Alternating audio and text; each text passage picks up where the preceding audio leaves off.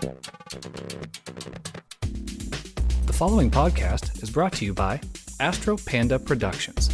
For more information or to find other great shows, visit astropandaproductions.com or visit the Astro Panda Productions page on blogtalkradio.com.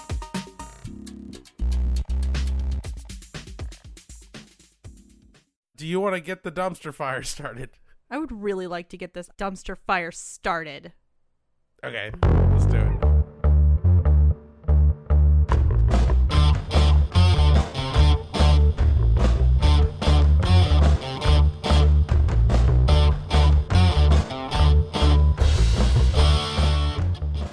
Thank you once again for joining us. This week we are going to be covering Inglorious Basterds. I'm a Good effort there on the pronunciation. Yeah. Bastards. Yeah. Yeah, so this is probably my favorite Tarantino movie. Not mine. Of all, which one's your favorite? Pulp Fiction. Pulp Fiction I've seen 100,000 times. Can quote word for word. When I was a teenager, it was always on. I was always watching it. That's probably one that I've only seen one time. Really? Mm-hmm. Oh, you got to see Pulp Fiction more times. Just because there's a lot going on, and a lot of the stuff happens at the end that you need to know for the beginning. Django Unchained is not my second favorite, but it's on my favorites list. Definitely. What is your least favorite Tarantino movie? Hateful Eight. Mine too. Yeah, that's my very least favorite. But here's the thing, though. Even though it's my least favorite Tarantino film, it's still pretty good. It had an interesting story, and I love all of the characters and actors that he brought into this, except Channing Tatum, which was real weird. But everything else, I mean, it was along the lines of Tarantino, but it didn't have quite the Tarantino-esque feel to it. It didn't feel like a Tarantino movie at all. It didn't. I personally didn't like the movie one bit. I like most of the actors in it. Yeah. I love Walt Goggins. I love him so much. And Kurt Russell doesn't do it for me, never has. What? Yeah, sorry. I love Kurt Russell. Yeah, I know. Everybody loves Kurt Russell. What about The Thing? Okay, The Thing was good. Okay. But that wasn't a Kurt Russell joint, though. That was a whole lot of other people. Okay, but Kurt Russell was in it. He was in it. You're right. And so I think that counts. You got a point. He was in the new Guardians movie, which was great. He was great. I just don't like his fucking face. Maybe that's all it is. Maybe I just don't like his fucking face, because whenever he shows up, I just check out. Like on Guardians was a great fucking movie, and then he showed up. Why couldn't they get Jeff Bridges to do it? Jeff Bridges could do everything Kurt Russell does way better without having that stupid fucking face. Let's get back to Tarantino. What did you think of Four Rooms? I loved Four Rooms, and I like he also contributed, or he helped with Sin City. And same thing with True Romance. He just wrote. He didn't direct. That was Tony Scott. I forgot that. Yeah, well, he also wrote the screenplay for Natural Born Killers. Did you know that? Oh, I did not know that. Yeah. For me, anyway, I feel like there's pre-Inglorious Basterds and then there's after. Inglorious Basterds, I think, was his way to show that he could still do his style of directing, but also show that he can be taken very seriously. Yeah. I mean, this movie, it had 8 nominations for awards across the board for writing, sound, editing, cinematography, original screenplay, directing, everything. It really just set in stone that, Tarantino can be goofy and gory and irreverent at times, but he can also be legit and be taken seriously. The actors that he used for his movies beforehand, they were known. It wasn't like they were just complete nobodies, but they weren't exactly huge yet. So he was using people that were kind of still up and coming, but then Inglorious Basterds happened, and suddenly you have like A-list casting for the rest of his movies. That's true. I think there was just a shift in the way that his movies were made, and I think he really got attached to the whole spaghetti western feel, because he's started to do that with all of his movies. Did you hear that he submitted a script for the new Star Trek movie? I did, with J.J. Abrams. Yeah. I am always a fan of artists, directors, music writers, whatever, who like to go outside of their norm. Yeah. I don't know. I don't know how I feel about it quite yet. I think it'll be interesting if it actually happens. Quentin Tarantino has a way of putting all the right people together on a production. Yeah. With him just being the screenwriter and not having any control over any of that, I don't think it'll feel like a Quentin Tarantino movie at all. I think you might not even notice it. Kind of like True Romance. True Romance, it wasn't really Quentin Tarantino-esque. Yeah. It felt like Tony Scott film. It kind of felt like Top Gun. Yeah, it did. Yeah. It's all that to say, I think it's going to be great. Yeah. I hope he gets it because I'd love to see what happens. I can certainly say that when I see his movies, I'm never disappointed. Yeah. I'm never like, oh, man, I'm sorry I wasted money on that. Usually it's a mix between that was fucking awesome and that was okay. It worked type of feeling. I was pretty disappointed at Hateful Eight, but other than that, Kill Bill Volume 1 being half of a 2-part movie, it kind of sucked. But, it was just part 1. So well, part 2 is definitely better. Yes. It's way better. The whole work as a whole is fantastic. Splitting it into 2 movies had to be done, but it didn't do it any favors. Yeah. I don't think. Well, I don't know if you know this, but he actually helped write and direct one of my all-time favorite CSI episodes. I don't know if anybody, I'm obsessed with CSI, so I've seen all of them. I'm actually like in the middle of rewatching them again. Like, it's my favorite cop drama. The episode is where one of the CSIs gets kidnapped and he gets buried underground alive. Yeah. And it's super intense and crazy dramatic, and it's just so great. And then I saw that Quentin Tarantino directed and wrote part of it, and I was just like, oh, yes, it's probably the best episode of all of them, and that's saying a lot because there's like 200 episodes. So people talk about it all the time. It gets brought up a lot when I talk to people about Tarantino. Apparently a lot of people like that episode. I haven't seen it. I didn't watch much CSI. Once they killed off Rory Cochrane, I was fucking done. Okay, that was CSI Miami. That's not even the same thing. It's an abomination. Yeah, but still, it tarnished the whole franchise for me. Yeah, it did me too. As soon as they killed Speedle, I was like, yep, fuck you. Like the one time I watched CSI Miami, there's Rory Cochrane, and then they kill him.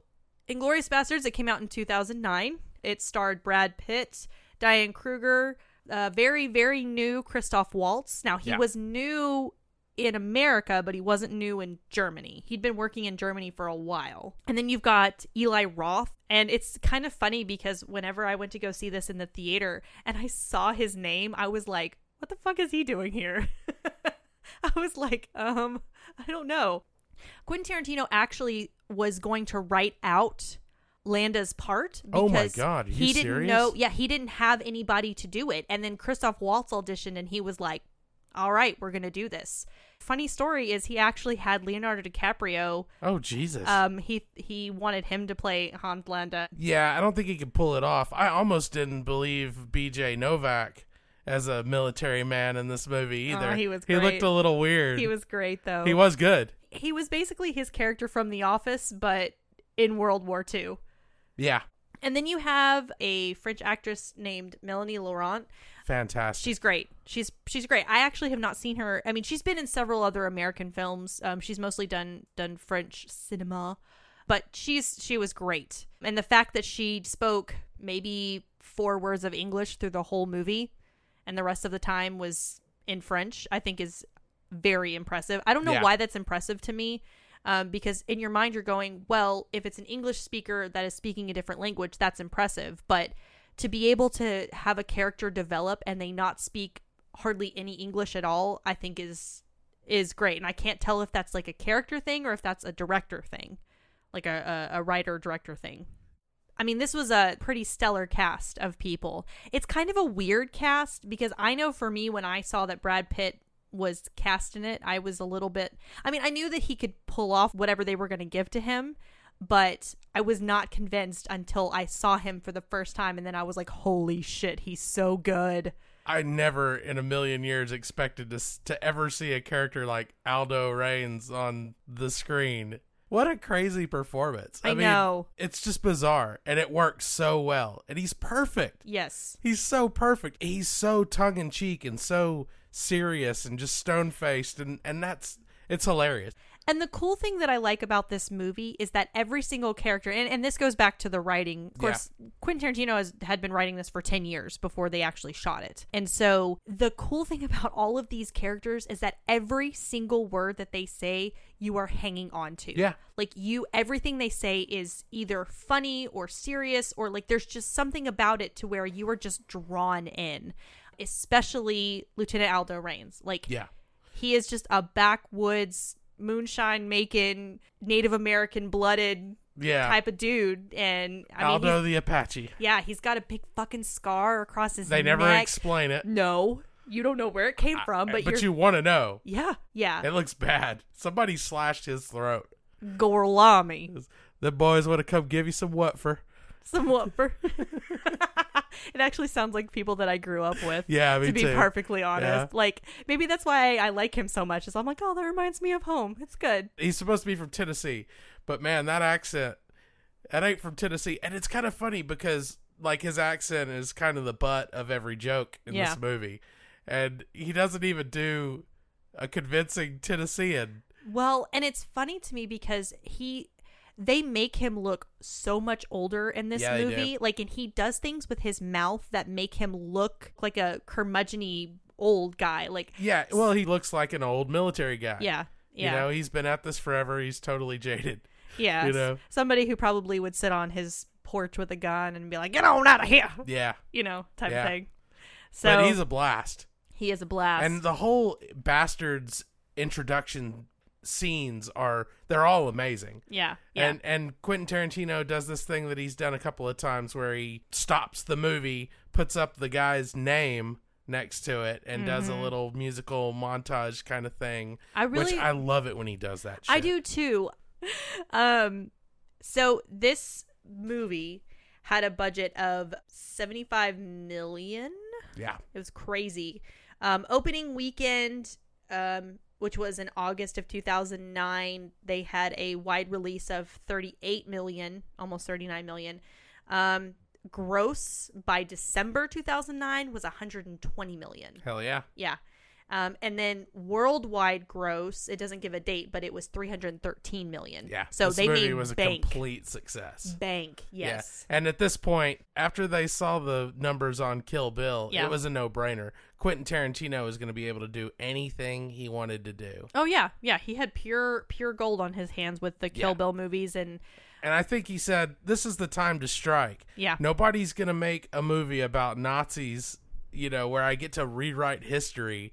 If I don't do it now. Basically, yes. Yeah. It didn't hurt any that Christoph Waltz, he won an Oscar, Golden Globe, SAG Award, BAFTA, on and on for Best Supporting Actor. Cleaned up. I mean, if there was ever a way to make an entrance into the American film industry, it was this. Yeah. Because let me tell you, that very first scene, the movie opens in French countryside in Nazi-occupied France. We're in the middle of World War II is where we're at. Germany is obviously a superpower. They have occupied France, Italy, and everywhere that Hitler can get his little dwarf hands on to. It's on a farm, and there's a father with his 4 daughters. He's chopping wood. That one of the daughters is hanging clothes, and Fur Elise starts playing. There's this caravan of Nazi soldiers driving up. Yeah. So there's just this instant tension because you're like, oh crap, the Nazis are here. I mean, anytime that you start a movie with Nazis pulling up to your house, it can't be good. No. I mean, honestly. Yeah. And then the facial expressions throughout this whole sequence are intense. Yes. And this is the first introduction that we get to a major character is with Christoph Waltz, who plays SS Colonel Hans Landa, and he comes to their farm. He speaks fluent French, which I think would be very disorientating for somebody that they are a Nazi, but they are speaking your language. Like that would freak me right out. But he speaks very fluent French. English too. English, French, German, Italian. Yeah. I mean, there's no telling. He speaks every language in the world, apparently. Yeah, this guy's a superhero of the SS. He comes into this guy's house. Denis Ménochet. He's amazing. He is really He's great. insanely good. I'd never heard of this guy. Obviously a French actor. You look at his IMDb credits and mostly French cinema. Yeah, he's actually done a few movies in America since then. He's so good in this. When I talk about facial expressions and how intense they are in the scene, I'm talking about him. I don't think that I have been more stressed out in a movie as when I was sitting through that scene, because the thing about it is that there's no music playing.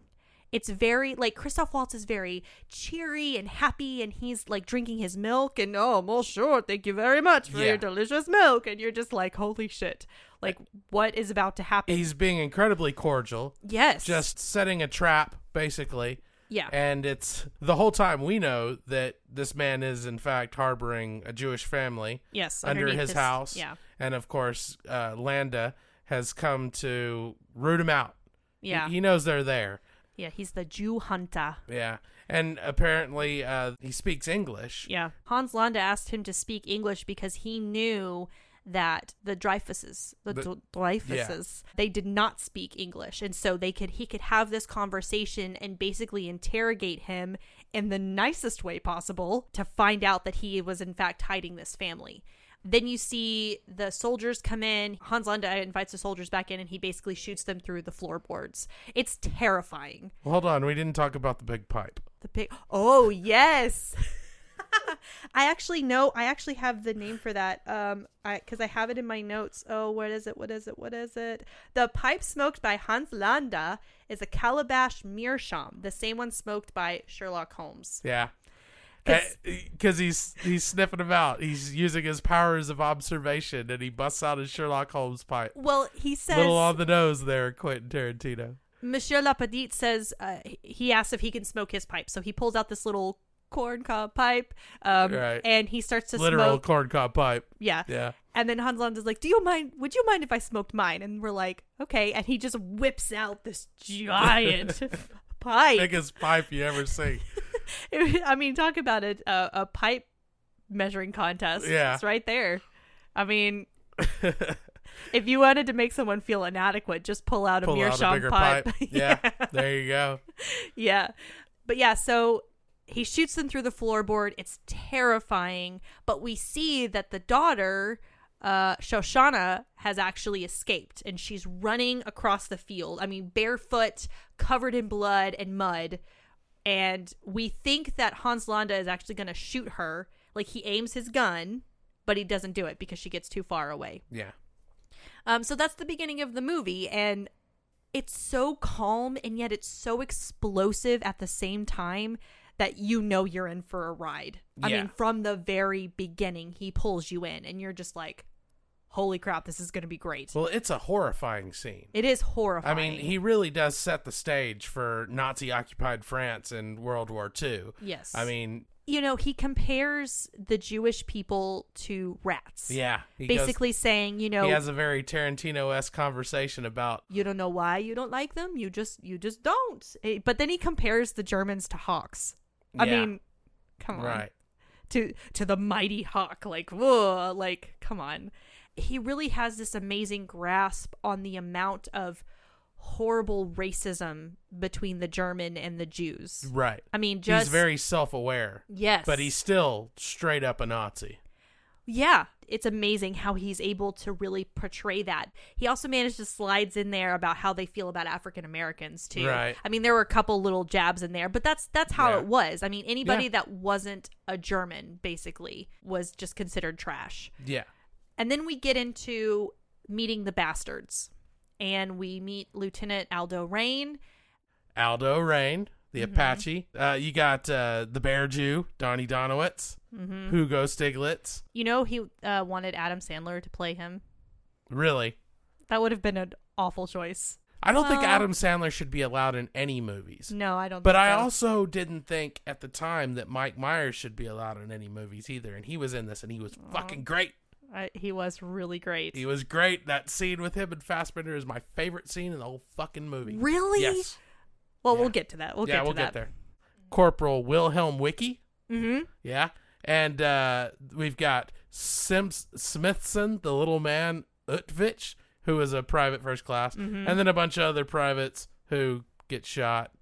Man, I hate when my privates get shot. Omar Ulmer, Gerald Hirschenberg, Andy Kagan, Michael Zimmerman, Simon Sakowitz. Bunch of Germans and a bunch of Jews. What the plan was is that there were a bunch of German-American soldiers who were going to be dropped into Nazi-occupied France, and they were basically going to hunt down any Nazis they could find and scalp them. Right. his whole speech is that they owe him 100 Nazi scalps, each of them. And it's the coolest speech. It's a great introduction. And I'll go ahead and say this. This is probably the most patriotic movie I've ever seen. I think it might be. I think this is totally an American thing that somebody would do, is that you take the story and you totally rewrite it to where the Americans like obliterate the Nazi party. That overnight. is what happened. Make no mistake. Quentin Tarantino has rewritten some history here with this movie. Yes. And that was one of the things that kind of struck me as weird about it when I first watched it. I was like, oh my God, did they just fucking kill Hitler in this movie? This movie has no respect for reality, but it doesn't have to, because it's the Tarantino verse. Yeah. Where everyone smokes red apple cigarettes, and Hitler was assassinated by a fucking death squad made up of a bunch of Jewish guys. Yeah. And an Apache. But let me tell, I really kind of wish history was like that. Like, I want to read that in a history book somewhere. There's plenty of stories like that. Well, We got some bad motherfuckers. that's true. See, but I feel like you have to be a very special kind of sociopath to be able to just do that. Fuck yeah, you do. Just turn your brain off and just shoot people. Like, of course, I feel like you'd have to be that way to be a Nazi, too. Absolutely. I mean, you just look at one race of people and you're like, oh, disgusting. Like, I can't even imagine being that way. I mean, that's why I think it's so terrifying, because you think of a whole group of people just... The whole country. Yeah. Just went fervently patriotic. Well, I don't know if it was the whole country, because there were a lot of Germans who were sympathetic to the Jews. Sure. And they got out of Germany as quickly as they could because they knew that they couldn't hide that secret for very long. Right. You know? But collectively, the country Yes. itself just turned to shit, didn't it? Yeah. It's actually pretty funny, because for the German release of this movie, all the swastikas were removed from the promotional material. Right. Because they were not sure whether it would be legal. Yeah. Because in Germany, the swastika is illegal. illegal to... You can't even talk about Hitler. You can't name your kid Adolf. No, Yeah. you can't. I can't believe they even released this film in Germany. I don't know. I feel like it's a big fuck you. Not in a way of They're like... not Nazis anymore. Well, no, but I'm just saying. It's been a like, while. I know. I think the sun set on the whole Nazi thing. No, it has not. You mean here? Yes. Yeah. Well, sure. That's Nazis. good. Bad guys. Bad guys. Yes. We'll just establish that they're... We are in no way in support of Nazis. We hate them. Yeah. Trying to think Now of that we got that out of the way. So, I didn't mention Daniel Bruhl, who played Frederick Zoller. Oh, yeah. Yeah, he's great. He is great. And this was the first time that I ever saw him in anything. Yeah. He's gone on to do so many cool things. I mean, he was in Civil War. He's in a new television show, The Alienist. Yeah, I've seen it. It's really good. Is it? It's on my list of shows that I really, really want to watch, because every Yeah. time I see previews for it, I'm like, ooh, that looks super good. Especially since my love of serial killers and my unhealthy love of true crime is, it kind of slides in there, I think. Yeah, it really does. So we are shifted to another part of France where we have Shoshana, who is all grown up now, but she's posing as Emmanuel Mimieux. Hey, you did that really well. Thank you. Emmanuel Mimieux. Mimieux. So we see that she's not really in disguise, but she has a false name. She owns this cinema, Frederick Zoller. At the time, we don't actually really know who he is. We know that he's a soldier. He has somehow, in some way, developed this really creepy crush on her. You just see him and he's just instantly like, ooh, dream weaver. Yeah. Like, well, he's exuding desperation. yeah. He does a great job of playing an absolutely desperate weirdo. Yeah, really, he does. And she has zero interest in him whatsoever. She's like, Yeah. what the fuck do you want? She hates everyone. Yeah. All the Germans. Yeah, well, yeah. I mean, they shot obviously. her family. Sure. She is an orphan because of them. I would hate them too. Right. I mean, yeah. But somehow, we find out that she inherited this theater. We don't really know the backstory for it. I mean, in my mind, I imagine that she managed to make her way into the city, and this woman felt sorry for her and took her under her wing, and she became Emmanuel Mimieux. And on from there. Had to have been something like that. Yeah. And so then we have this exposition where we find out that Friedrich Zoller is actually a war hero. He was caught in a bell tower during this battle, and he killed all of these Americans, and he got this huge honor and Medal of Honor, and they made a movie about him called Nation's Pride, which was actually directed by Eli Roth. Really? Yeah. I didn't know that. Yeah. That's great. Yeah, he directed Nation's Pride, which I wanted to kind of talk about this a little bit because I think it's very interesting that he made a mention of the Third Reich having some kind of say over the film industry, especially Joseph Goebbels. The film industry was nationalized. Yeah, it's super weird to me. It really is, isn't it? And the fact that Joseph Goebbels, who is the minister of, who was a very real person. Yes. Very real person. He was the minister of propaganda. He was basically Hitler's, like, right-hand man. Right. He was Hitler's Steve Bannon. He was. He totally was. And so it just was very interesting to me how basically this was a movie that every single person had to like, whether they liked it or not. Like, you had to go see this movie and you had to enjoy it. You have to go spend money on tickets and you have to go, you like own the movie when it comes out on video. Like, right. But at the time, their need for complete brainwashing was so deep-seated, I guess it kind of makes sense when you think about it, because they are trying to take over not only everything political, but everything entertainment-wise, too. Right. I think about, like, I don't really know anything about the music industry at that time. I'm very certain that it was exactly the same. Yeah. It was the same way with art. I mean, they were taking over countries and stealing their art anyway, but they were basically... They were destroying their art. Yes, and they were putting their own really boring German art in the museums. Right. Goebbels even makes this joke about how he's going to go to the Louvre and steal statues to put all over the theater where they're going to watch Nation's Pride, and you're just like, fuck you. Yeah, that's a fucked up joke, man. Yeah, no. So it's just interesting that of all the things to have control over, the Third Reich is interested in having control over the media. Yeah, right. You know. Anyway, so we find out that this Zoller is a war hero, and he basically manages to get Nation's Pride showing in her theater. Like, much to her, like, confusion and chagrin. She doesn't want anything to do with it at first. Yeah, like, she's sitting at a table with the minister of propaganda, and another very intense scene happens because Colonel Landa shows up. I always kind of wonder, do you think he knows that was Shoshana? Well, he's acting as the head of security for this event. If he knew that was her, then he wouldn't have allowed the event to go down there. Yeah, that's true. There's no way. But the whole time, I remember I was watching it with a friend of mine, and the moment when he shows up, the music gets real loud and very, like, German. And I just grabbed his arm and I was like, oh shit, oh shit, oh shit, oh shit. Yeah. Like, it was just like, oh my God. And you see it in her face and the way that she's acting, and the whole thing with him and the whole strudel thing. It just was so weird to me because he's like, wait for the cream. That strudel looked so fucking good. It did. It made me want strudel I wanted to eat that so bad. I watched it at like 10 p.m. and I was like, there's nowhere in the world I'd be able to get that shit right now. Did it not piss you off when he snuffed out that cigarette and that fucking strudel? I got so mad. I was like, man, you just wasted perfectly waste good a lot of strudel. I mean, dang. You had to wait for the cream and you got yourself some coffee and then you just put out your dang cigarette. I mean, there are starving children in concentration camps that would kill for that. God. Dark. Sorry. He's asking her questions about her cinema and, you know, who's going to be running the projector, and, oh, it's a black guy, so I want you to run the projector. Which I always thought was kind of stupid, because if he's the best projectionist in France, then why didn't he let him run it? Yeah, I mean, it seems dumb. Like, she's obviously hired this guy because he's the best projectionist. Obviously, that means she's not.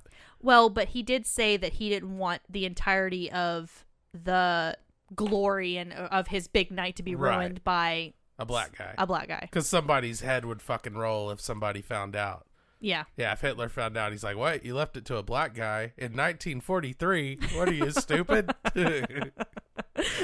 In Nazi-occupied France. What's wrong with you? I'm Hitler, for crying out loud. 99999. I don't know if I would want to be proud of being able to look and sound just like Hitler. But I think that dude I would have. looked and sounded just like Hitler, though, He didn't totally he? did. What is his name? Martin Wuttke? He's fantastic. Yeah. Best Hitler ever. He was a great Hitler. He was a great Hitler. The only good Hitler. He's done. I mean, because, the other Hitler, he was pretty shit. The best Hitler since Hitler, guys. He's done a lot of he's done a lot of stuff. So I kind of want to see him in other things where he's not Hitler. Yeah, that'd be great. And I want to be like, you were Hitler. You fucking Hitler. But anyway, so we see it goes from them finding out, or her finding out, that they're going to have the premiere of Nation's Pride at her cinema, to we see Hitler having a talk with, I guess, his top people. And he's basically talking about how he doesn't understand how his soldiers keep getting ambushed by these Jewish American guys, these nobodies. He doesn't understand. And we start to kind of get an understanding of that the bastards are ruthless. Yes. Like, they don't care who you are. If you are a German and you are wearing a German uniform, you are dying. Yeah. Doesn't matter if you have kids, a wife. And they scalped you. Yeah. That's going to get Hitler's attention. Oh, yeah. And they tell this story. There's this soldier that comes in, and he tells the story about the Bear Juden. Yeah. The Bear Jew. This is the Kaiser Soze of soldiers here. It is my favorite scene in the whole movie. My favorite scene. Because not only does it give you an introduction to each of the bastards, we find out, like, Hugo Stieglitz. Oh, yeah. Love the Hugo Stieglitz He cutaway. basically took out, I think it was like 10 members of the Gestapo. Just killed them in their beds in the most brutal ways. Like, I can't stop thinking about the one where he, like, was shoving his fist into that guy's mouth. Yeah. His whole fist. He strangled a guy through his mouth. Ugh. Yeah, that was pretty nasty shit. I loved that scene. I loved the whole thing. And the part where they broke him out. Yeah. That was the coolest thing. All the bastards kind of come out from the corners of the room, you don't see them at all, and they just kind of start filing in, and they're like, you want to kill some Nazis? Nazis. And he's like, yeah, let's do it. I love the other scene with him later on where Fassbender's character is thinking he's freaking out because he's sitting there and he's sharpening his knife. And he's like, you're going to be calm, right? And he's like, you don't think I'm calm right now? Yeah. And it's kind of cool because the way the music was and the sounds and the way it was shot, he didn't, did he? He looked like he was a madman. Yeah. But he's just sitting there sharpening his knife. That's the problem with people who are slightly German, is they have really bad resting bitch face. I have that problem. Mad. Yeah, I have that problem. I constantly have guys at work asking me if I'm mad, and I'm like, no, that's just my face. So basically, Aldo Rain and the bastards are stopping soldiers along this road to ask where another army is. And that army has snipers with them. And he wants to find out where they are so that they can take them out and keep going on their way. And they get this sergeant, and he's questioning him. And he does say something along the lines of, he's going to take that bat and beat you to death with it. Yeah, I love that. And any kind of, like, derogatory term that he can use for Germans based on food, he uses. Yeah. He talks about Wiener Schnitzel licking fingers. Yeah. You're going to get your Schnitzel licking fingers all over this map or something. Yeah, something like that. I mean, it's perfect. I mean, again, if there was any way that he could use a derogatory term, he was going to use it. Yeah. And so the sergeant is basically like, fuck you and your Jew dogs. And they're like, we were waiting for you to say that because we want to see Donnie Donowitz beat the shit out of you with the bat, which is what he does. And let me tell you, Quentin Tarantino, he doesn't hold back at all. You see, I mean, basically it's Eli Roth, who looks like a badass. He looks great. He's all like muscly. Yeah. And you're like, oh, you're kind of hot in a weird way. Yeah. He's fit. But he's like banging the bat against the wall. And it just builds and builds, and they're all like, yeah, we don't get to go to the movies, so this is the best entertainment we've got. They're just standing around waiting. And and it was fucking brutal. Yes. He comes out of the tunnel. He's wearing however many dog tags, tons of dog tags around his neck, and he's got this bat, and he beats the shit out of the guy. You see the bat breaking his head. Yeah, and it doesn't look like a dummy. It's just really well done. Some of the bullet wounds in the later scenes look really digital, but this scene looked good. Yeah, and I feel like this is a scene where Quentin Tarantino like sat down and was like, how can we make this look the best possible? And we have to make it look like that bat actually made contact with that actor's head. And I mean, he goes to town on him, and it's some of the best close-up head beating with the bat special effects I've ever seen. Did you ever watch Green Inferno? Eli Roth's Green Inferno? I did not. Well, don't. It's disgusting. But the special effects in it are fantastic, and I wonder if it's the same guy, because the effects in Green Inferno were just as brutal. Yeah. It's a movie about cannibals, basically. That's what I've heard. It's like Cannibal Holocaust. It's Eli Roth's Cannibal Holocaust. They might as well have called it Cannibal Holocaust. The only Eli Roth movie that I have seen is Hostel, and it gave me nightmares. And you hadn't seen Cabin Fever? I saw bits and pieces of Cabin Fever, but I didn't see all of it. But Cabin Fever's disgusting, too. Hostel is one of those movies where when somebody mentions going backpacking across Europe, I'm like, nope, I would never do that because of Hostel. Yeah. Hostel will make you scared of Europe. Yeah, thanks a lot, Thanks, Eli Roth. The second one was pretty brutal, too. Oh. Well, I don't know. I think I was trying to impress a guy, and he was like, yeah, let's watch Hostel. And I was like, okay. And so we watched it. I was just like, it's an utterly disturbing movie, isn't it? Yeah, it's just that I want to like meet Eli Roth, and like I would love to have a conversation with him, especially as somebody who makes films and is interested in horror movies. But oh my god, he's insane. I feel like he is nuts. Well, he is. He's nuts. Look at the shit he does. I would love Grindhouse 2 to have an Eli Roth feature. That would be awesome. I would love that. That'd be awesome. Very much. Anyway, so we get a really good, very visceral introduction to the bastards, and I just love to say Berjuden a lot. Berjuden. And we also learn that the bastards, they don't usually take prisoners, but if they leave someone alive, they leave a cute little swastika on their head that they're always like, you know, when you get home, what are you going to do with that uniform? And the guy's like, he's going to burn it. And he's like, nope, that's what I thought. Yeah. You know, we're going to give you something you can't take off. Yep. Yeah. Which I think is fair. Badass. Yeah. I mean, come on. He just pulled out this huge Bowie knife. He just scalped everybody you know. Yeah. So take the fucking swastika on the head. You know? Yeah. Just charge it to the game. I would just count myself very lucky. Oh, I got out of that one. Yeah. Whew.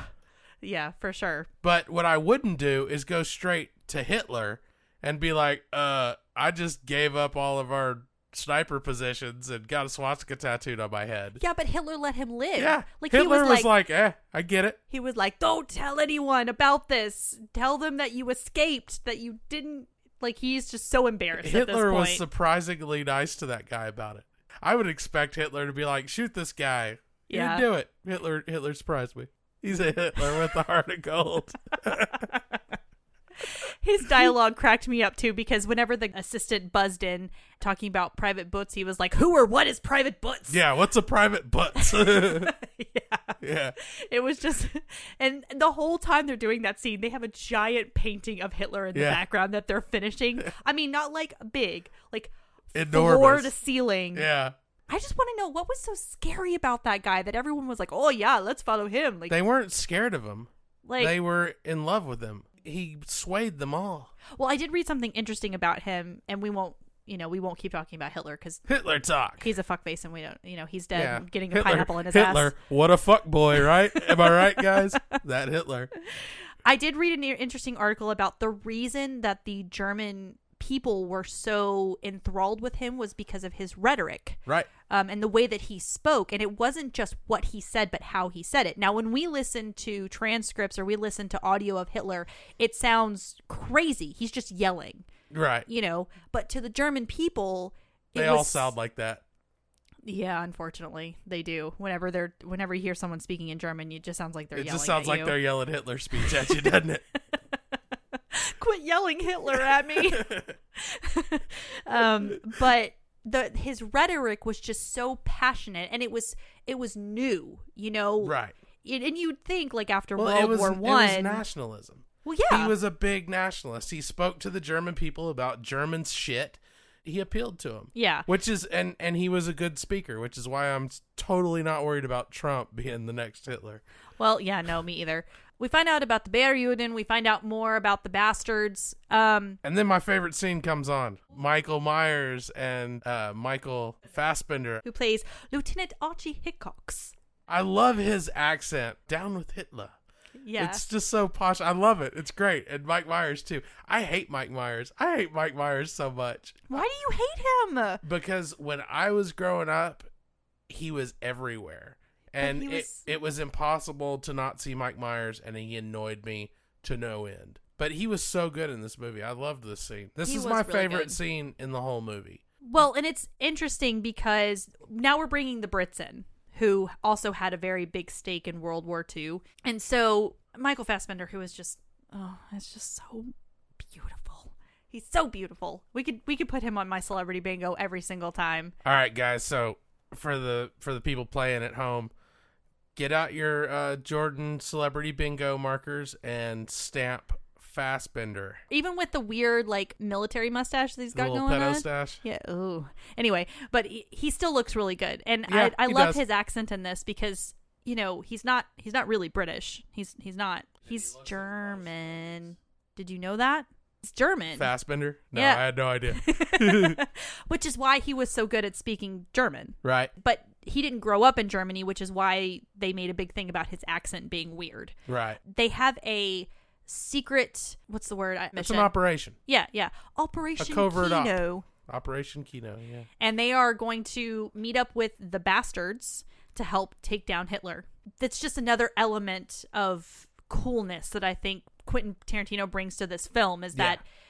I just love this conversation. Kind of showing that the generals up the ranks were, you know, really involved in this. The fact that they got this guy in to do this covert op. Who was a movie critic. Yeah, he was a film critic.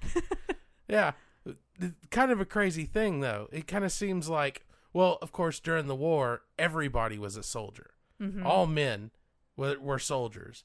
Yeah, everybody of age, you know, between 18 and whatever. They probably were using them a lot younger than that. Oh, yeah, I'm sure. Then. And if they pulled them straight out of the chimneys and put a uniform on them and set them out. But it's just kind of cool to see a little bit of the inner workings of the British side of the war. If you asked me for a scotch and water, I'd take a scotch and water. It's in the globe. It's in the globe. I love that globe part. That shit's dope. It is pretty dope. And then we kind of see, on the other hand, we see Shoshana coming up with her own plot. Right. We see that she is plotting to basically blow up her own theater during Hitler Night. It's not Hitler Night. But that's basically what it is, because we find out that Hitler is going to be there. Right. That he is going to be at the premiere of Nation's Pride. All of the Third Reich is going to be there. The Gestapo is going to be there. Everyone who's everyone is going to be at this thing. And so she comes up with this plan, basically to take all of her 35 millimeter nitrate film, which was highly flammable. The first instinct, she walks right in from them offering her the job to, we're going to go burn this motherfucker down. Yeah, we're going to blow them to hell is basically. And she doesn't care about herself. She doesn't care that her lover's going to die or that the theater's going to blow up. She is going to take them down. Yeah. It's a pretty ingenious plan, it honestly. Is. I mean, I think it would have changed the movie a whole lot, but I think it's kind of sad that there wasn't any involvement with the bastards because holy crap. I mean, it all melded together so beautifully, but it's just interesting to me that there were just these two separate but very similar plans to take down all of the SS right there. Well, you put all those important people in one place, you're inviting this kind of thing. Yeah, pretty much. So she gets all of her 35 millimeter nitrate film, which is highly flammable, and she knows it'll catch fire quickly. And she very fearlessly comes up with this plan. I think the whole thing is just so badass. Yeah, it's awesome. You know, she threatens a guy to develop this film that she's made, basically like, you know, we're going to chop off your hands if you don't develop this film for us. And he's just like, oh my God. I'm pretty sure they killed that guy. Pretty sure. You don't actually see it, but I wouldn't put it past her. Of course they did. Yeah, they would have to. Yeah. I mean, he's going to go tell the first person that he sees. Yeah. So they killed that guy. Yeah. So it's just kind of this interesting, like, melding of plans that's happening. And then we kind of move forward and we're introduced to Diane Kruger's character, who is Bridget von Hammersmark. She's so good. She's so good. Which is funny because Quentin Tarantino didn't actually think that she could do it because he's only ever seen her in American movies, but she's German. Yeah. And she speaks fluent German. Yeah. So it was just God, I loved her in this movie. She was really great. She plays a German actress, very well-known German actress, right. And she's actually a double agent. She's involved in the German media, but she is a secret agent for Operation Kino. The Bastards and Lieutenant Archie Hickox are going to meet her in this tavern. Basically, they're having a rendezvous so she can explain the plan for the movie premiere. And things go horribly, horribly wrong. Yes. I mean, in the From the worst beginning, way. It's just a clusterfuck. Oh my God. And it's so... It goes between being very, like, lighthearted to being very intense. Yeah. And he does that incredibly well. Because you not only are in the middle of a French tavern and there's German soldiers there, but you've got 3 bastards impersonating German soldiers. Yeah. And Bridget von Hammersmark. Yeah. And they're interrupted. Major Hellstrom. He was really good, too. Who is that guy? Awesome. His name is August Deal. He is fantastic. He was really great. He was fucking scary. He was very intimidating. I think that maybe Fassbender's character and the Major, I think maybe they were both Majors. I think so. Which is why he felt like he could tell him to leave. So basically, Bridget von Hammersmark is acting like she's meeting up with 3 old friends who happen to be like high-ranking people in the German army. And she is pretending to entertain them with drinks, and she is secretly going to be telling them this information about the premiere. These low-ranking German soldiers are having a celebration because one of them's wife had a baby, and this conversation ensues, which brings Major Hellstrom out of his little hidey hole that he's got in the bar there over to their table. And the game suddenly changes because now they can't talk about what they need to talk about, and they can't get rid of him, which is a huge deal because they weren't even supposed to be in a fucking basement in the first place. Yeah. You don't have a gunfight in a fucking basement. So they play this game. I can't even think of the name of the game where they like... Well, it's a game where you put you come up with a name of somebody and you put it on your head. And they have to guess. Everyone has to give you clues. Right. So that you can guess who the person on the card is. Right. Their cover almost gets blown because one of the German soldiers points out that Hickox's accent is funny. Like, it sounds funny. And I kind of understand that because I guess in Germany, they all sound the same. Yeah. Even if you're from different parts of Germany, you would sound the same. I don't know. He beats me. Yeah, I don't know either. I mean, in America, if you have a different accent, you're like, oh, you're from the South. You must be dumb. Oh, you're from the next county over. But I can always tell people who are from California, people who are from the North. You know, to us, that's just part of life. You hear different accents all the time. But I guess if you're in Germany and you hear an accent that's weird, they might be an imposter. Well, that's a weird way of thinking, I feel like. Yeah, but the Nazis were eliminating everybody who wasn't a certain type of German, right? Yeah. So, that's true.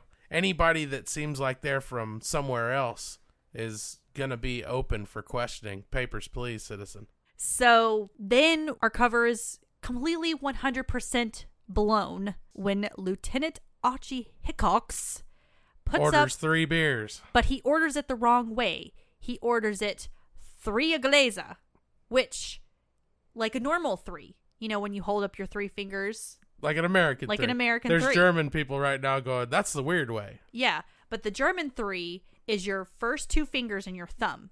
Right. That's the German 3. He orders it the American 3. And his cover is instantly blown. Yeah. And I think it's just so cool to me that one little thing just fucks it up for the rest of the movie. That whole scene, it really kind of adds to the tone of the whole Nazi Germany thing. Everyone's so suspicious of each other. Yes. Every little thing that's not right has to be dug into and investigated. Everyone's so astute. Even though he explains that his accent is weird because he lives in the shadow of the mountain of Pitzpelu or whatever, and he explains his accent away, but it's the fingers that totally mess it up. And it's funny because to this day people will greet Michael Fassbender with the German 3. That's so fucking lame, people. Quit doing that. Jesus Christ. What the fuck is wrong with you people? I think it's funny. I think it's hilarious. That's like David Cross. You know David Cross? Yeah. People still go up to him to this day and yell chicken pot pie at him. Stop, people. They're humans. These are people too. Fassbender, he's a people. Stop it. Anyway, everybody starts shooting each other. Say, Auf Wiedersehen to your balls. Basically. That was so dumb. But it was great at the same time. Yeah, it was. It was kind of lame, but then you're like, holy shit, that was awesome. I mean... And he does. He shoots him right in the dick. Right. Multiple times. Oh, my dick! Ouch! My dick! 999! You shot off my wiener schnitzel! Michael Fassbender gets shot in the dick. Poor Michael Fassbender. And then somehow... Stiglitz shoots like everyone at the table and except for Wilhelm. Well, then he starts stabbing the major's head. Yeah. Did you? Yeah. That part always cracks me up. He's just like, "Oh, fuck you, fuck your head in particular." Yeah, with my sharp knife. So everybody basically gets shot dead. The whole bar is dead except for Wilhelm, the guy whose wife who had a baby, and Bridget von Hammersmark. Right. They are both alive. And the bastards are still upstairs. Yep. Everything's gone down. Horribly. Yeah. And Aldo Rain basically manages to shoot the guy, Wilhelm, who tries to bargain for his life because of his little boy. That sounded... Poor Wilhelm. Yeah, poor Wilhelm. I do feel very sorry for Wilhelm. He was a great character, though. Yeah. He was a great supporting character. I was very impressed by him. I think it's funny that Tarantino made sure that we got to know Wilhelm really well before he plugged him. Yeah. It's a very Tarantino thing to do. But it also kind of shows the ruthlessness of the bastards because, well... It was Bridget that killed him in the end. That's true. That's true. I forgot about that. I thought... Because he was talking shit. Yeah. He was like, shut up, you traitorous bitch. And she's like... It was just one gun and she shot him once. Or maybe twice. Nah, she unloaded in him. I don't know. Yeah. Probably. So now the plan is ruined because the people that were supposed to go with Bridget von Hammersmark, who are the most convincing with their German accents, right, they are now dead. Yes. And the people who are left, the bastards who are left, don't speak a lick of German. They don't speak any other language but English. And that's a problem because they're going to go to this German premiere and they can't be Americans. They just can't. So we're left with Aldo Rain, the Bear Jew. Bear de Juden. And who's the other guy? I really like that guy. God, what Desmond DeCoco. His name is Omar. Omar. In the movie, yeah. That's and all they're that's upstairs. Yep. And Bridget's alive but wounded. Yes. Her leg has been shot badly. So they take her to a vet, which I guess that's what you do when you're in hiding. Is you take them to a vet. Sympathetic vet. Yeah. Or a threatened vet, basically. Right. That's when she reveals that, one, they've moved the premiere of the movie to a new location, and two, the big man's showing up. The big man is going to be there. So Adolf mother effing Hitler is going to be at the premiere.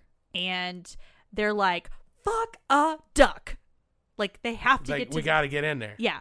So, and she's like, well, I don't know how we're going to do that because you are all ridiculous and you don't speak anything other than English. And they're like, well, we'll go as Italians. Italians. I speak the best. Buongiorno. I speak the best Italian.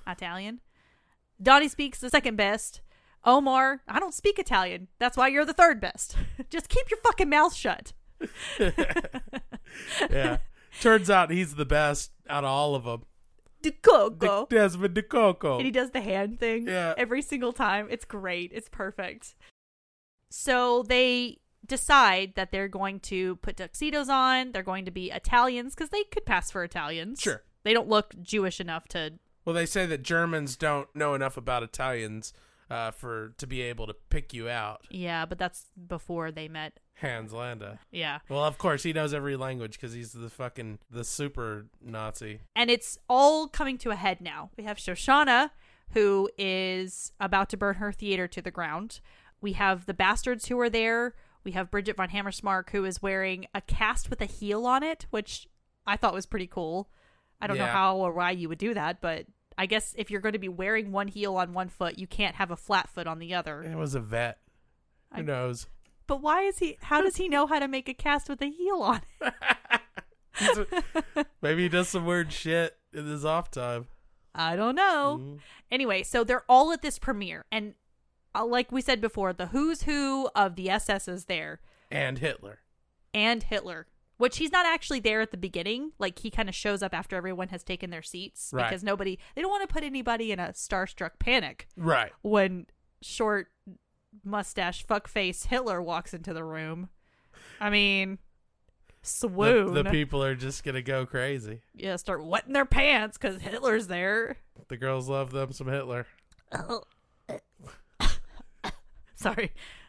Anyway, so yeah, all of this is coming to a head. Now, before the movie starts, we have Hans Landa, who happens upon the bastards and Bridget von Hammersmark, and we find out he can speak Italian. Of course. And it's very scary because we're like, oh crap, they're going to get caught, which I think he already kind of knows that it's the bastards. Like, yes. He knew before he even walked up to him. Well, yeah, because he found Bridget's shoe and the autographed napkin that she signed for Max, who is Wilhelm's little boy. Yeah, so he finds the shoe, he finds the napkin, and he realizes that Bridget von Hammersmark is involved. Right. So he asks... sees Bridget von Hammersmark with 3 Italians. One of them doesn't look Italian at all. Buongiorno. And it's not too hard to figure out. Margaretti. It's important to note that this was a fucking Hail Mary move. It was. On the side of the bastards anyways. Yeah. So he asks Bridget von Hammersmark to come speak to him in this office. And we already know something bad's going to happen because it's quiet. He asks her to, like, sit down and put her leg on his knee. And you're like, oh, shit, he's got the shoe. Interesting fact, I don't know if you know this, but when he attacks her and he strangles her, that's actually Tarantino strangling her. Really? Uh-huh. Yeah. There was actually a lot of controversy about it because after the whole Weinstein thing happened with Uma Thurman, people thinking that Diane Kruger did it against her will, that he took advantage of her, all of that stuff. Well, she came out in a statement and said that was not true, that she absolutely loved working for Quentin Tarantino, and she agreed to let him choke her like that. Right. Like, I think she actually passed out that he choked her so hard. Seriously? Well, the reasoning behind it was that he wanted it to look real. He didn't want it to look like, oh, his hands are just around her neck and she's struggling. He wanted it to look like he was killing her. See, that's the thing. When I hear a story like that about Tarantino, it kind of makes me a little angry because Tarantino's always ragging on people, saying that people shouldn't get hurt in stunts ever because if you need to do these huge big budget stunts with machinery rather than, doing it with just a camera and simple stuff, that you're not a good filmmaker. And then he goes and chokes Diane Kruger out. Well, but she agreed to it. I feel like if you present that and you say, hey, I have to do it for real. I want to make this look as real as possible. And she goes, I'm not comfortable with that. That's something that you have to work around. But if she's like, yeah, go for it. I think that's something else entirely. The fact is, it does look very real. Mm-hmm. That is one of the most in-your-face, disturbing, brutal strangulation scenes I've ever Yeah, seen. 'cause her- Diane Kruger's facial work is amazing. Yeah. In that. Her eyes are bulging. Her face is red. I mean, she's just...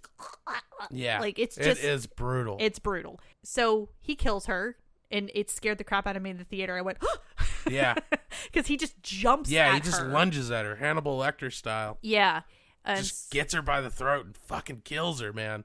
No hesitation, just straight up murder. Which we hadn't seen him kill anybody. No. Ever. No, at his this hands have point. been clean For to all this we point. know, this is the first person he's ever killed. And it is straight up murder. Oh, yeah, for sure.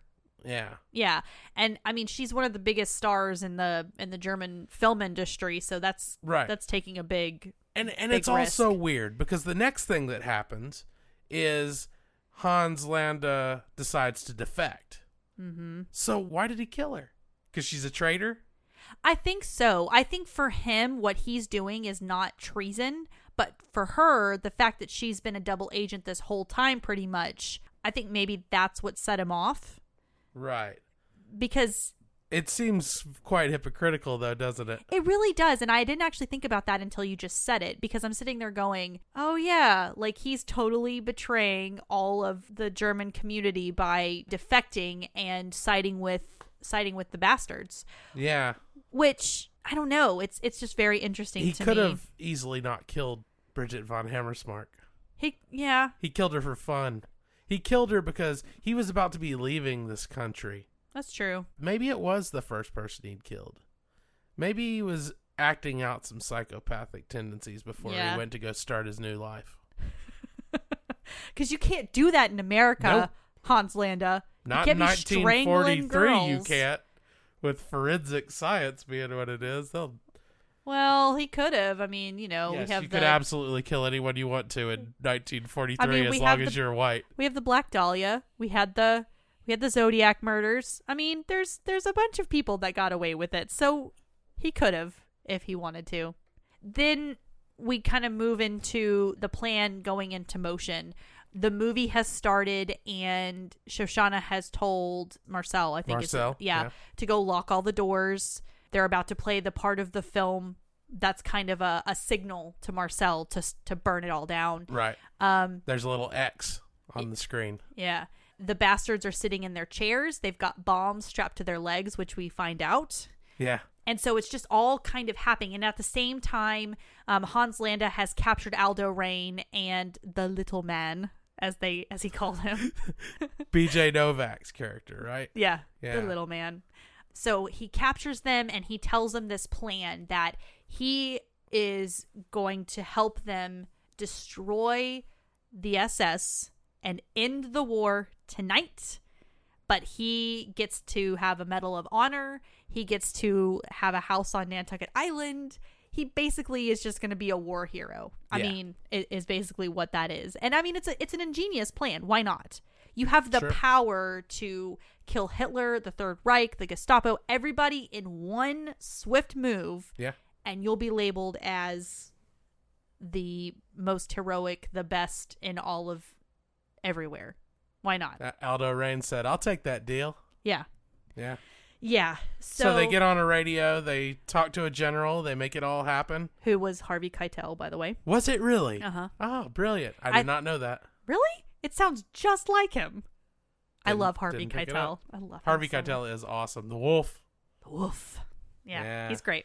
So yeah, they talk to this general to get it all approved. Then we see our desperate and lovesick Frederick Zoller Ugh. coming up to speak to Shoshana, or Emmanuel Lemieux. Coming up to the projectionist booth Yeah. to be a creeper. Yeah, because he's like, I want to come see you. And she's like, get the fuck out. There's a He's- movie about him. Yeah. Everybody's come there to see him. And this guy's like, man, I need some ass right now. Yeah, but the whole time she has been like, get away from me. And Yeah. he's like, no. She's You never, ever given him any reason to think that, I mean, she shows utter disgust for him and everybody around her Yeah. at all times. Pretty much. And he basically just busts his way in. Yeah. He's like, I've done everything for you. I've gotten this movie in your cinema, and this is how you treat me. And she shoots him. Yep. Which you kind of feel sorry for him a little bit. Like, he just was in love with her. Like, he just wanted to be with her, and she was like, "Aw, you know, poor thing." And she made the mistake of rolling him over, and he shot that bitch back. Yep. Shot you back, bitch. Ha! Shot you back. And they die in the projection room, very sadly. I feel bad for her. I feel like her plan was ruined. I mean, it went off without a hitch, but she was gonna be dead in 5 minutes, but she didn't get to see it all go down. I do feel bad for her. Big face. That would have been. She didn't get to see the fact that the whole time there was a fucking platoon of psychopaths that had machine guns and explosives that were about to unload while her badass fire burns. She missed the spectacle of the century. I mean, which is why I'm sad, because Frederick Zoller had to fuck it up for her. Yeah, stupid Zoller's schoolboy, stupid fuckboy. Nazi fuckboy. You know, this whole time we see Hitler is watching this movie, laughing like a maniac. Yeah, oh, he loves it. Hitler loves this shit. Yeah, and he tells. And it's just video of Zoller shooting people. Yeah, it's really. From what I can tell, the whole movie's just Frederick Zoller shooting everyone. Yeah, and the Germans are like, yeah, shoot that guy. Yeah. Hey, he shot another one. Look how he shot that one. Yeah, he like draws a swastika in the wood, and the Nazis are like, yeah, the insignia that we see everywhere. Woo. Yeah. Of course, you know, it's like us with the American flag. We're like, yeah, America, eagles and fireworks and shit.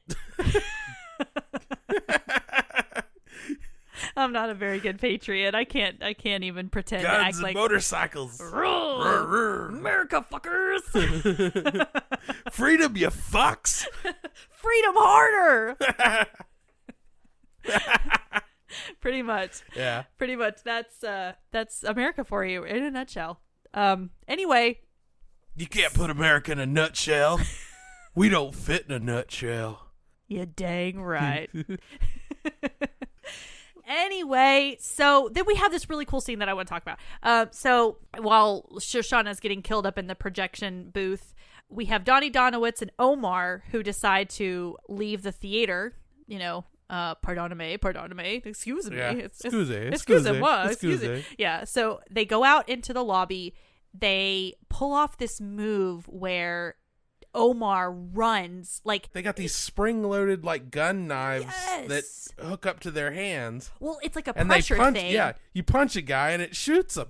Yeah, fantastic. It's fucking awesome because like Donnie Donowitz, he like comes up as a waiter and he's like champagne, and I think he shoots a guy and then Omar runs out jumps there. And then like shoots the guy with his little handgun in the side. It's like 5 seconds. Yeah.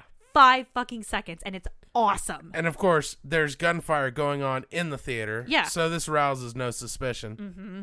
Yeah. And they manage to get in the box. And at this time, Shoshana's movie... It cuts away from Nation's Pride to video of her. Just a straight-on shot of her face. And she's like, yes. You Nazi fucks. I'm going to kill you all. Well, it starts with Zoller saying, "Who wants to speak for Germany?" Right. And it cuts to her and she says, "I will speak." And she basically is like, look into the face of the Jew who is going to kill you. Yeah. And she tells Marcel to burn it down. Burn it down. He lights the film and the whole fucking place goes up in flames. Interesting fact about that too is that fire got so hot that it was melting the bars that were holding up the Nazi flags. Yeah. And it melted those bars. It wasn't supposed to happen. That scene, you know. I love that part where the Nazi flag just falls from the middle of the... That wasn't planned. That was real. That was fire a burned. Fantastic accident. Yeah, it burned so hot that it was causing things to melt. It was actually a problem for Tarantino. Was this a set or was it filmed in an actual theater? I think it was just a set, but it was just like instant fire. Right. So that it was basically like, hopefully the first take's good. Yeah. Did they have to set it up and reshoot? I don't know. I didn't look into it that far. I just know that it was melting. Yeah. That shit was melting that wasn't supposed to be melting. Yeah. So right. Marcel has locked the doors. All the Germans are locked inside. They're burning to death. But at the same time, Omar and Donowitz are up in the balcony. First, they have shot Hitler's face clean off. Yeah. Oh, they just blast away at Hitler. And Goebbels, too. And it's another one of those kind of like before in the scene where Donnie beats up that German soldier. it's really realistic and disgusting and really well done. They're blasted Hitler and there's meat flying everywhere and his face is just kind of blasted apart. I know, it's like it's Swiss so gross. cheese. Yeah. And they're up in the balcony and they're shooting everyone. And everybody that's like locked in the auditorium, they're just shooting. Everybody that they can. Just a slaughter. But it's so like you're sitting there going, "Oh my God, that's horrible." But then they're Nazis. You see that they do a close up on Donnie Donowitz's face, and it's just very much like I can die right now. Yeah. Like I have avenged my ancestry. I can die now. And they do. Their bombs explode and the theater just is a ball of fire. Yeah. And it's so fucking satisfying. You're like, yes, like you just feel so like I walked out of the theater and I'm like, I gotta go. You want to go punch a Nazi? Yeah, I want to go punch a Nazi in the dick. Yeah, yep. And it was great. That scene was mayhem. Yes, just an absolute release. You know, you've got all this plotting and scheming and this build up and a moment of mayhem where the whole plan comes together. Yeah. Everything everybody's been working towards in this whole film happens all at once, and it's glorious. It is glorious. It's just, man, again, when I say this is the most patriotic movie I've ever seen, I mean it. And I think I burped an eagle when I saw that scene the first time. I think fireworks came out of my ass whenever I saw that movie. It just exploded. I sprouted a gun. It just appeared in my hands. I know. Then we cut to complete calmness in the woods where they have crossed the line between German territory and Allied territory. Yeah, and Hans Landa is quote-unquote giving himself up. He's surrendered, and it has this little shit-eating grin on his face. Like, he's like, my plan has just gone off. I'm going to go live richly, and I don't get to die. I don't have to worry about the war anymore. I can just go live in my house on Nantucket Island. And Aldo Rain has a different idea. He shoots Herman. Yeah. He shoots Herman, the radio operator. Hans Landa is like, you'll be shot for this. And he's like, no, I'll just get chewed out. I've been chewed out before. Yeah. You know, he's like, he just doesn't give a shit. He's like, I'm going to do whatever. He does the same thing that he does to every other German survivor. He says, you know, I bet you're going to take off that uniform whenever you get home. And we don't want that. So he gives him the masterpiece of all masterpieces of a swastika on his head. And you hear Christoph Waltz screaming at the top of his lungs. And they show it. This time they get all up close and personal with the carving of the swastika. And it is disgusting. It is real gross. Again, I just walked away from that going, I was okay with that. Because that's the end of the movie. It just ends that. That's the end. And it's just so well done. And I think me and my friend, like, we actually clapped. We were like, yes, this was perfect. This was amazing. Oh, my God. A lot of directors don't know how to end a movie. Quentin Tarantino has never had any trouble with that. Yeah. You know, if this was a Peter Jackson production, there'd be another half hour after that. Yeah, I don't think it would have needed that. I don't want to know what happened to Aldo Rain and the little man. Right. I mean, obviously they went back to America, but everyone else is dead. Yeah. So it doesn't matter. Right. Everyone else is dead. Wrapping it up with a nice bloody little bow, and we just move on with our lives, and you're like, holy crap. But it makes you want to watch it again. Yeah. Because you want to catch all of the little cool things and the parts of dialogue that make you shiver, and I love this movie. Yeah. Love it. This is one of the best movies ever made. I would agree with that. I would Absolutely. agree with that. So earlier we talked about why he spelled bastards with an ER instead of an AR. And Tarantino says, I'm never going to explain that. You do an artistic flourish like that, and to explain it would just take the piss out of it and invalidate the whole stroke in the first place. So, yeah, that was Inglorious Basterds. And great movie. Great story, great characters, great acting. I mean, it's funny because I think of all the people that they kind of wanted to have. So let's recast this for like half a second. They wanted to have Simon Pegg as Hickox. Yeah. Leonardo DiCaprio as Hans Landa and Adam Sandler as Donnie Donowitz. I don't think it would have been as good of a movie. No. And I think that it would have been weird. I think it would have been really weird. I mean, I love all of them individually, except Adam Sandler. But like Adam Sandler. But like Leonardo DiCaprio and Simon Pegg, I both love individually. But I think in a movie like this, it would have been strange. They did pick the right people. I think so too. I think, again, we said this earlier, but he has a really magical way of bringing the exact right people together to make the exact right kind of movie. Yeah, he does. Even Hateful Eight was good for that. Yeah. It was an incredibly well-cast movie that sucked. Yeah. He's definitely on my top list of people that I would really love to work with. Yeah, you and everybody else in the whole fucking world. Yeah, whatever. I'm just saying. Like, he just would make you infinitely cool because he'd give you a cool character that everyone would be like, oh, yeah, you're so-and-so. Like, for the... I mean... He saved John Travolta's career for a little while. Yeah. John Travolta. He sucks. And he brought back Bruce Willis. That's true. Yeah. He did. Yeah. I forget that sometimes, but he was, that's Bruce true. Willis was done. Samuel L. Jackson was done. But he made Sam Jackson so cool. Yeah. So Sam Jackson cool. owes everything to Quentin Tarantino. I would agree with that. I really would. But he's an amazing actor and he deserves every bit of it. But if he never hooked up with Quentin Tarantino, he would not be nearly the star he is. I would agree. Because Jules and Odell, these are some of the most iconic characters ever. Yeah. He took people that they'd been working in the industry for a while, but they weren't huge.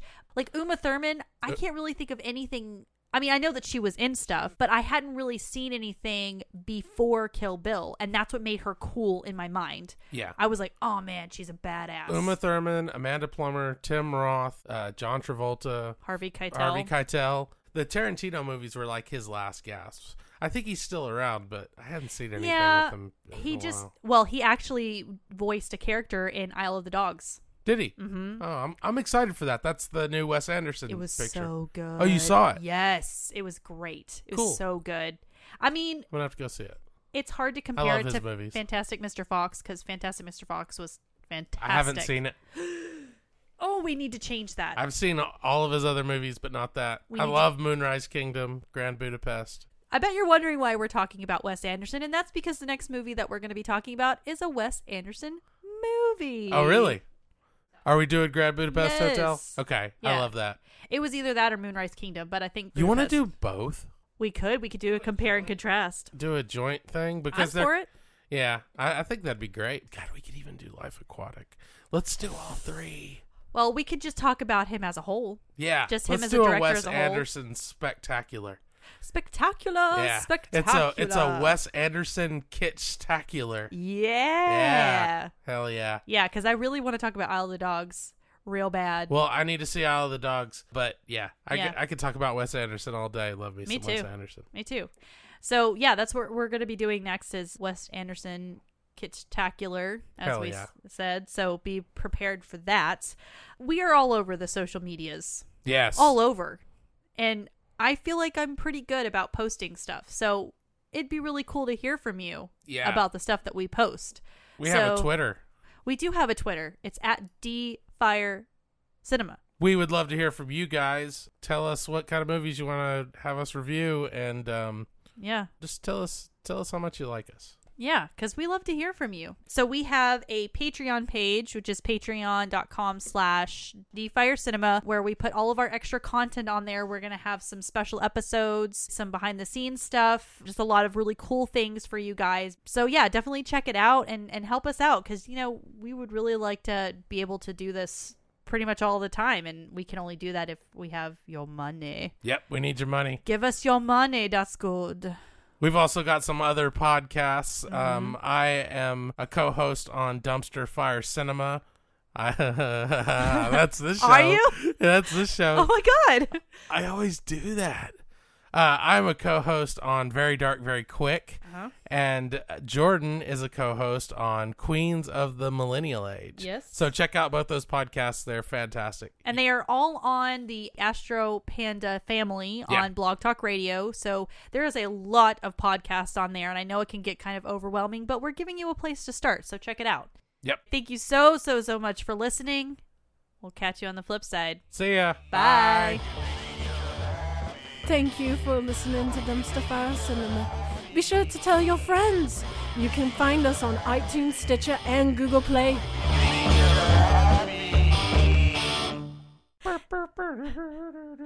Dick Smart. Dick Smart. Do-do-do-do-do-do. Dick Smart.